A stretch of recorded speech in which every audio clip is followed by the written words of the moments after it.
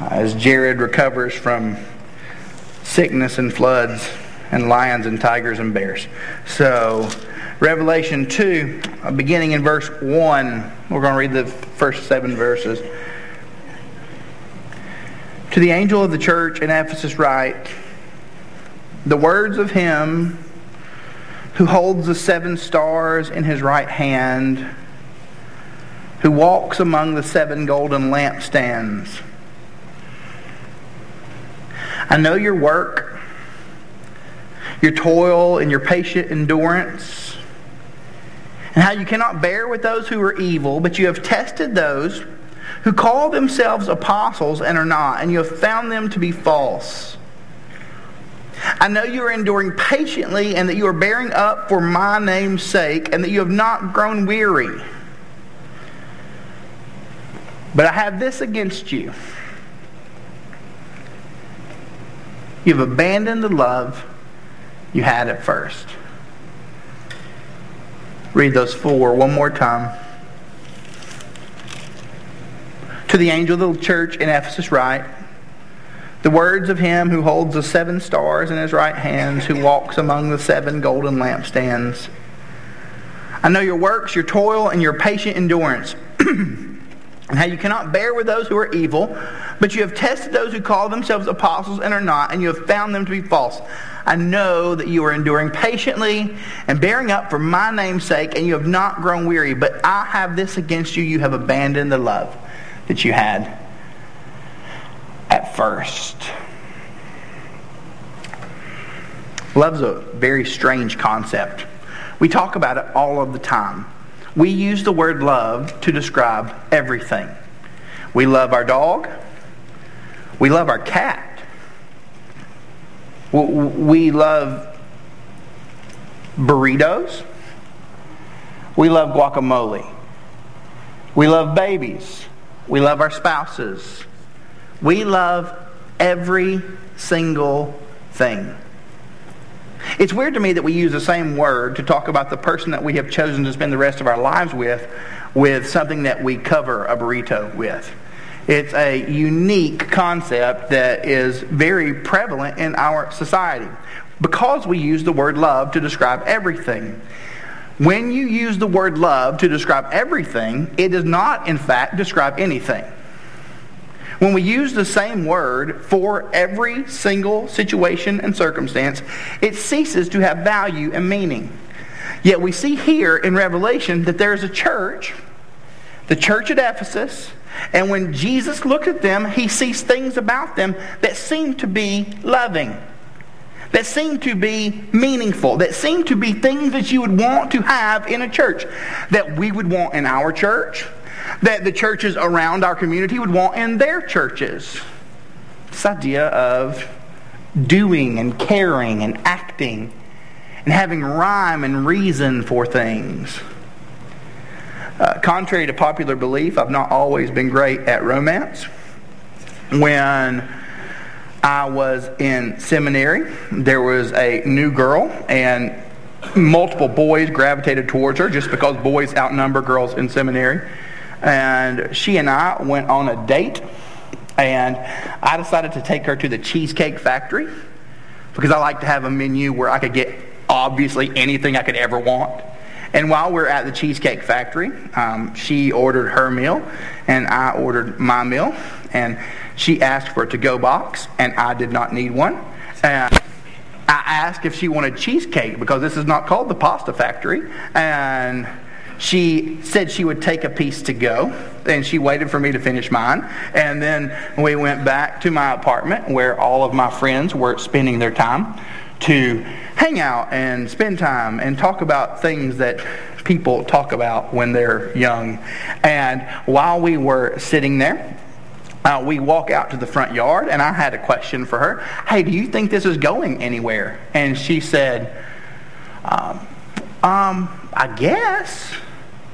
I said, oh, so you think we're going to do these dates again? And she said, oh no. What do you mean, oh no? I'm not Quasimodo hopping out of the bell tower. And she said to me, she said, Chad, I just want friends right now. And I let her know very quickly that I had enough friends. And I didn't need any more friends. I am stocked up on friendship. The next day I'm at my apartment, and there's a knock on the door, and it's her. And she is there to hang out with us, I suppose, to apologize to me for her mistreatment of me the evening before. And she sits down on her couch, or my couch, because her couch wasn't at my house. And when she sat down on the couch, I noticed that she was kind of eyeing the kitchen. And eventually she stood up and she walked to the kitchen to get her leftover cheesecake.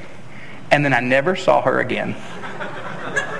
I was 16 years old, and there was a girl that went to church with me that I liked to spend time with because it was an independent Baptist church. I liketh her. And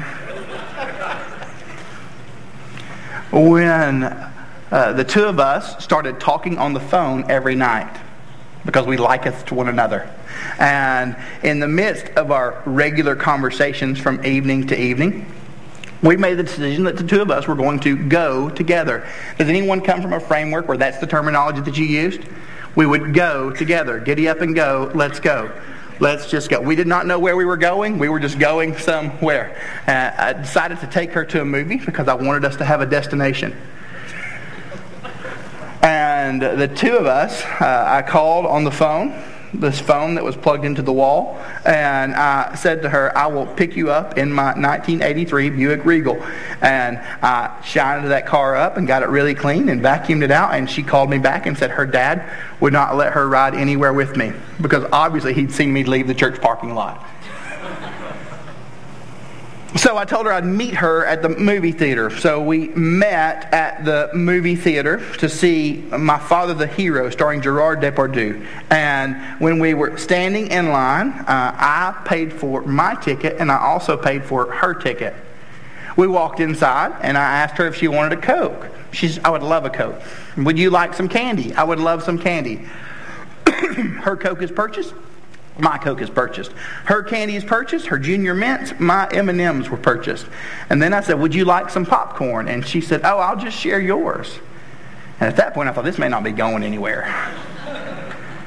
We sit down in the movie theater and I began to reach into the popcorn, and every time that I would reach in, she would try to reach in quickly. And I'm, lady, what do you want? I'm trying to eat popcorn. And she's trying to thumb wrestle. So we're in this theater, and I think everything's going really well. I get up, and I drive myself home. I call her best friend. And when I called her best friend, I said, I think it went well. She hears a click on the other line. So I've got to check this out. I find out that this girl that I'd been on this date with did not think that it went well. Well, why did she not think that it went well? I'll click back. So this goes back and forth for 20 minutes. I find out that she did not think the date went well because I did not tell her at the end of said date that I loved her. And here's the reason why. This was a first date, and that is creeper territory. No one should ever say that. Back and forth, back and forth. This idea of love. Now we look at the situation, we look at the scenario, and we see this. There were lots of things that I did. I bought her ticket, I bought my ticket. I bought her candy, I bought my candy. I bought her a Coke, I bought myself a Coke. I cleaned up my car that her dad wouldn't let me use. I did numerous things to get us ready for this evening. But for her, even though I had done all of those fantastic things, something was missing. When you look at the church at Revelation, they've got a lot going on. Verse 2, I know your works, you're doing things. I see your patient endurance. Everyone in here would let us know that patient is a word where we should give an amen. We love patience. How you cannot bear with those who are evil. Absolutely. And this, that you have tested those who call themselves apostles and they are not, they've been found to be false. This church was grade A church if we're just looking at function. I know you're enduring patiently and bearing up for my name's sake, and you've not grown weary. You're doing church things. You bought the popcorn, you bought the Coke, you bought the ticket, but something's missing. What about grace? How's our function? As we look into this idea in this passage of what it means for us to be the church, these 7 churches we'll look at, they tell us a couple of things. One, they tell us about Jesus and they tell us how to see ourselves. Are we functional yet loveless? This week was initially the week that we had planned to do a vision series. In the light of flooding and our community being in an uproar, we felt that it was not the best decision for us to move forward with that. However, when we look into these churches in Revelation, they are intended to expose things about us, to show us things that are absent, to remind us of things that are present, to reveal to us Jesus, because that's the point of the book of Revelation. The point of the book of Revelation, no matter how much we talk about dragons and inappropriate women throughout the entirety of it, the point is Jesus. So as it reveals Jesus to us, the one who holds the 7 stars, which is symbolic language for, he holds the pastors of these churches and he walks among the golden lampstands. The language that's used there is he is holding the pastors as he walks among the churches. And even now, in the midst of what takes place here, as we look at disarray all around us, Jesus holds me. If he does not hold me, then I am not being held. And he walks among us. The fact that there is light in this church is because Jesus is present. But have we lost a love? Abandoned a love? Because if we're not careful, we begin to look at things that we see in this passage, and we would say that there is love present because there is function present. But the passage takes us somewhere else. When Jesus says to this church, you have abandoned the love you had at first. Here's what you would find if you walked into Ephesus at this point in history. They were a gateway city, a port city, if you will. We're kind of familiar with that. They were a place where supplies were distributed among the area. They were also an asylum for criminals. So in every movie you've ever seen where people are on a run and they're going to Canada for whatever reason, this is what's taking place. They are a place you go where you are declared free if you just get over the border into Ephesus. But they had some weird stuff going on too. They had a temple dedicated to this goddess. I can't show you a picture of her. It's inappropriate. But Ephesus was a place where this church was formed and put together. And while it's there, you begin to see things present within it that are good. So hear me say this. There are good things present in Ephesus. We've listed those off in 2 through 4. But something's missing. It's love. And that love that's missing is something that they were warned about. If you were to travel back to when the church at Ephesus was formed, in Ephesians chapter 3, verses 14 through 19, Paul's giving them groundwork for what needs to always be present. If you were to strip back everything, you need this. We did some stripping back of a house yesterday. Some of us were at Jared's over the last 3 days. And we removed lots of stuff from his house. But there's still a foundation there. There's still a structure. There's still something that's there. And Paul says, you have to have this. And here's what he says in Ephesians 3. If you're one who turns quickly, feel free to look with me. 14. For this reason I bow my knee before the Father, from whom every family in heaven and on earth is named, that according to the riches of his glory, he may grant you to be strengthened with power through his Spirit in your inner being,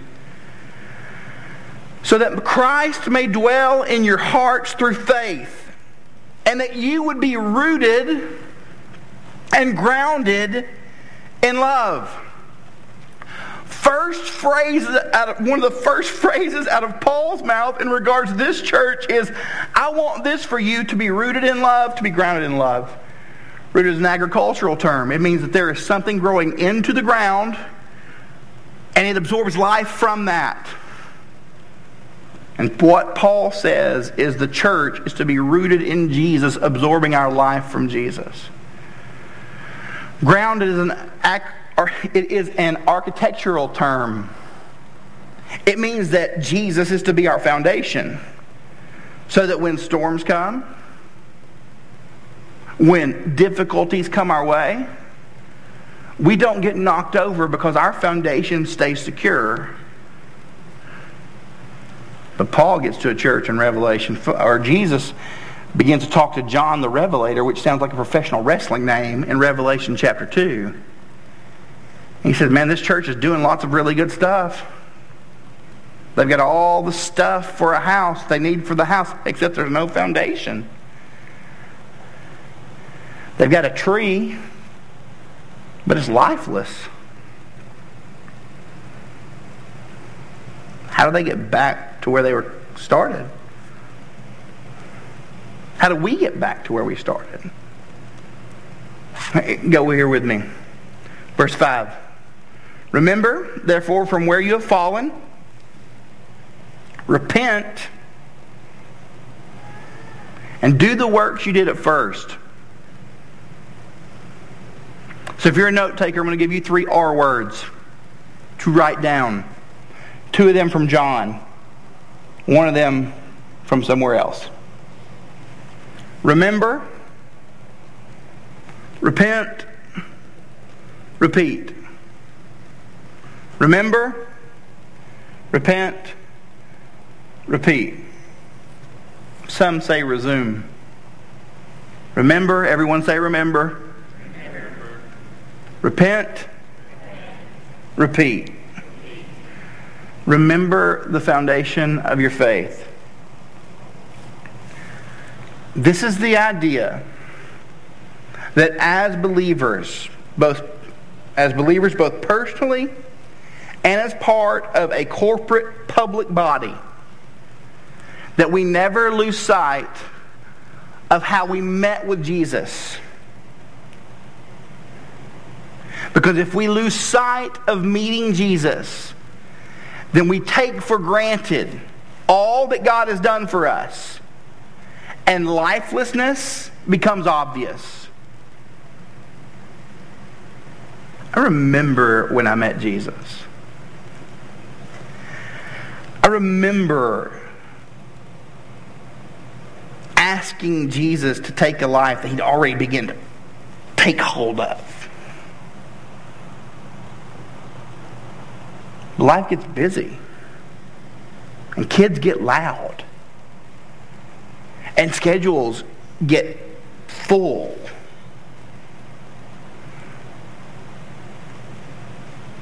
When is the last time that you remembered? Because if we do not remember when we met with Jesus, then delight turns to duty. And you begin to see all of these things that we see in verses 2 and 3. And Jesus says, but who asked you to do any of that?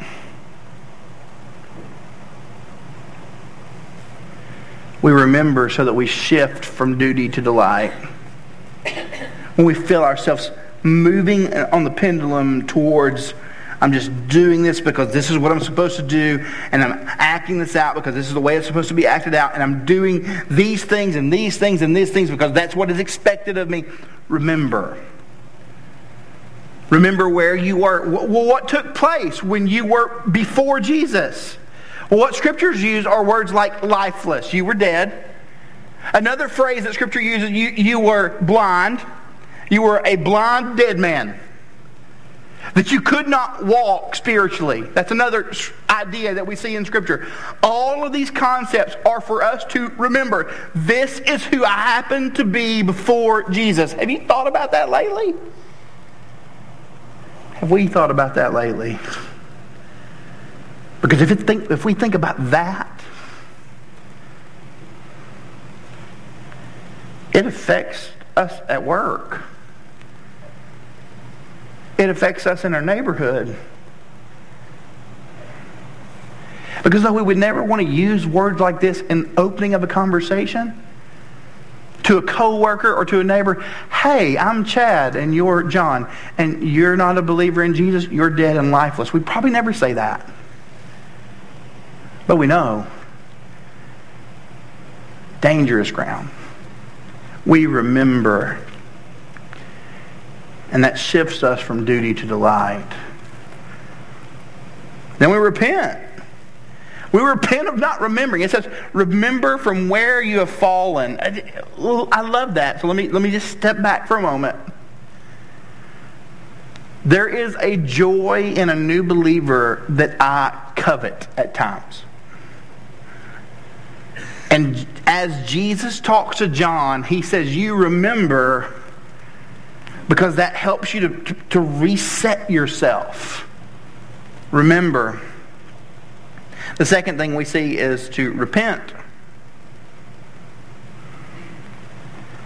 It's a big Bible word. Talked about it a few weeks ago. It's the idea of Urs. I don't know who Urs is. She's the villain on The Little Mermaid. Ursula. So, we repent because that is us turning away from sin, but that's not fully repentance. Because if all that we ever do is turn our back on our sin, what we eventually see is that we have turned towards other sins. We notice that we have found ourselves in more acceptable sinful behavior. To repent is to turn from sin, but but to turn to Jesus. It takes us to a place of remembrance. It's foundational for us. It's us seeing that what takes place in the life of a believer is not one of those things that's just for the sake of warm fuzzies and affections. For my engineering friends, warm fuzzies and affections are emotions. And those are things that are present in us. So I was 7th grade, had a girl that was in my class. She showed up in an oversized New Kids on the Block t-shirt. Does anyone remember what a New Kid on the Block was? Can I see your hand? Oh, bless. So Regina shows up with this shirt, and she loved the New Kids. And this was before the internet or Instagram or Uber or anything cool. And she just would buy magazines from this company called Tiger Beat. And Tiger Beat would have fold-out posters in the middle of their magazines. And I would imagine that Regina had a New Kid poster on her wall. And she would talk to this New Kid poster along with its weirdly shaved lines on the boys' heads and their rat tails. And when she would talk to this poster, it was because she had affection for them. But as she grew, and as music for her actually became music and not whatever that was, that poster, though still there, would have been largely ignored.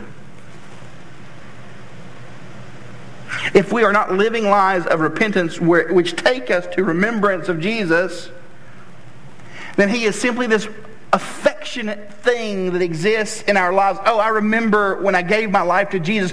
But if there is no repentance, you have no reason to remember.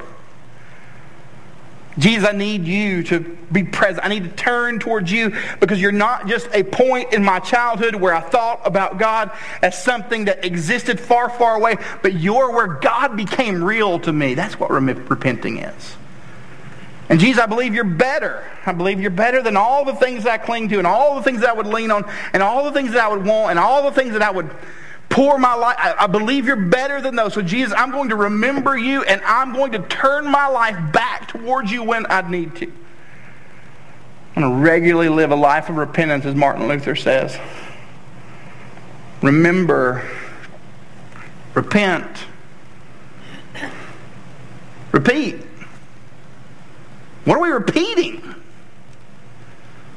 Go with me to verse 5. You do the works you did at first. This is not God telling us that He needs us. Because even in rooms like ours, we need to be reminded sometimes that God doesn't need us. He doesn't call us because He needs us. He calls us because He loves us. Doing the works you did at first is the idea that because of who Jesus is and how you met with Him, and because of your repentance that continually takes you back to Him, the life that you live is in response to Him. The early church was a strange thing. They were known in Rome. The Romans, if they didn't want a baby, they would put it on the trash heap.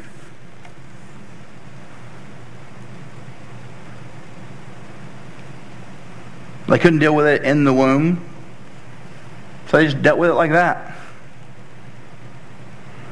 And early Christians would run through the streets at night collecting those babies.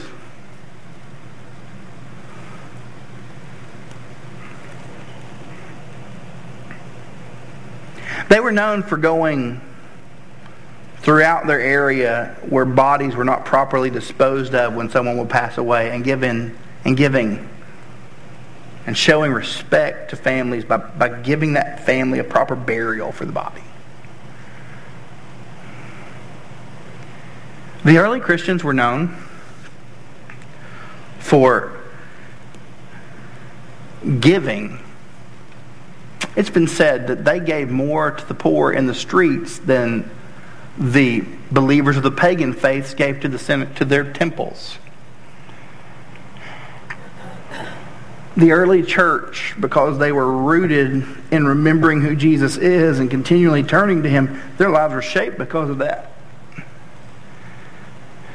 There was blessing and joy there. I was talking to Jacob Vetter yesterday as we worked at Jared's house, and called him at the end. Told him that there was a family that some of us are going to help today at 1:30. As we got off the phone, he said, "That's my blessing and my joy." I'd watched him work all day. What is his blessing and his joy? That's my back and my joints. I've been in pain all day today.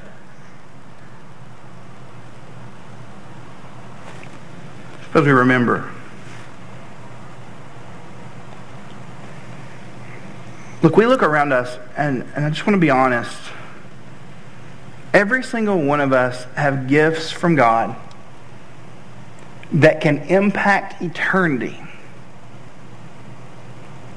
as we see the opportunity that is also there. As we pour into the lives of neighbors right now who are struggling, of people who are hurting, and we help them to literally reset their lives because we believe that Christ has reset ours. It's what you see in this passage, that the life of a believer that is shaped by the person of Jesus, we live sacrificially because we know His sacrifice. We show mercy because He's shown us mercy. We love because He loved us. The concept of blessed people. We pour in to those who need to see that Christ is real to us. Not because we are doing this out of duty, but because our delight, first and foremost, is to serve Him. Your opportunities are all around you. For the sake of Jesus, He has given us an ample opportunity to be a church that does not just act, but has a basis for our action. To love because we've been loved. I've seen some of that at Jared's house these past few days. I've watched people do things that I don't understand. I swung a sledgehammer 30 times yesterday, and then I looked for a wheelbarrow. I need something to push with a wheel. But I watched as men and women came in. I'm watching that in our neighborhoods. I'm watching that as other churches in our area pour into those who are hurting. We have an opportunity not just to be Grace Bible Church to this city, but to be the capital C church for the sake of the name of Jesus, because we remember who we met. That shapes us. So I pray today that we will be shaped by this idea of love. Here's what Jesus says. I will come to you. Verse 5. Remember therefore from where you have fallen. Repent and do the works you did at first. And then there's this really harsh warning. If not, I will come to you and I will remove your lampstand from its place unless you repent. Now remember, the lampstand, that's the idea that the presence of God is there, and Jesus is saying, if this isn't what you're about, then I'll remove my presence. What's that look like? Does that mean that one week we get this warning and the next week the church at Ephesus is shut down? No. If we were to get in a time machine like the TARDIS and travel through space and time, and we were to go to a place like Ephesus, what we would find is there's lots of religious stuff there. But there is not an active, Christ-honoring church. It wasn't simply closed, but over time, the death of the church there became obvious. What's that look like in 2017? I would imagine that it would mean that over the course of time, we would still meet on Sunday mornings. People would still sing songs. Preachers would still preach. Churches would still do church things. They would have kids stuff. They would have youth stuff. But eventually, because the presence of the Lord is removed,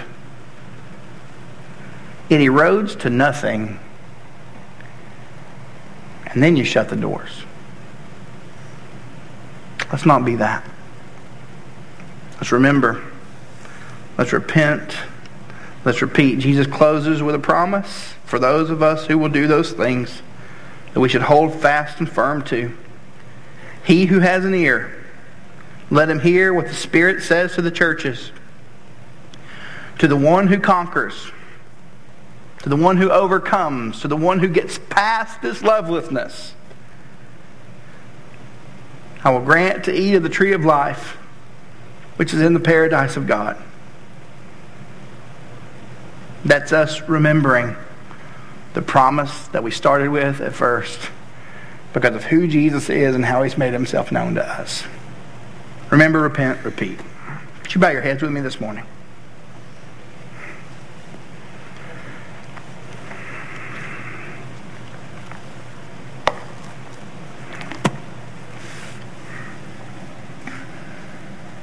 Jesus, I love these people.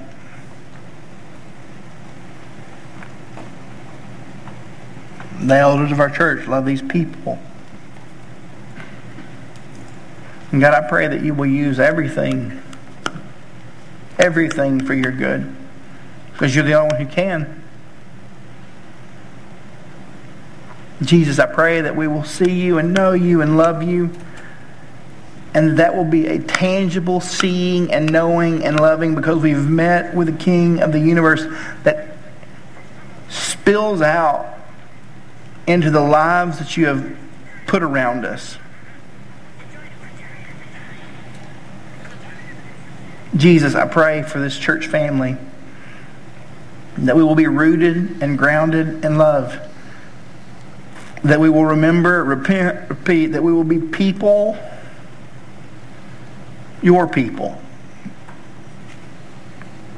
caring for the needs of those around us. Because we've met with you. And you're good. And you do good things. So do good things through us. We ask all this in the name of Jesus. And everyone stands to sing with us and says,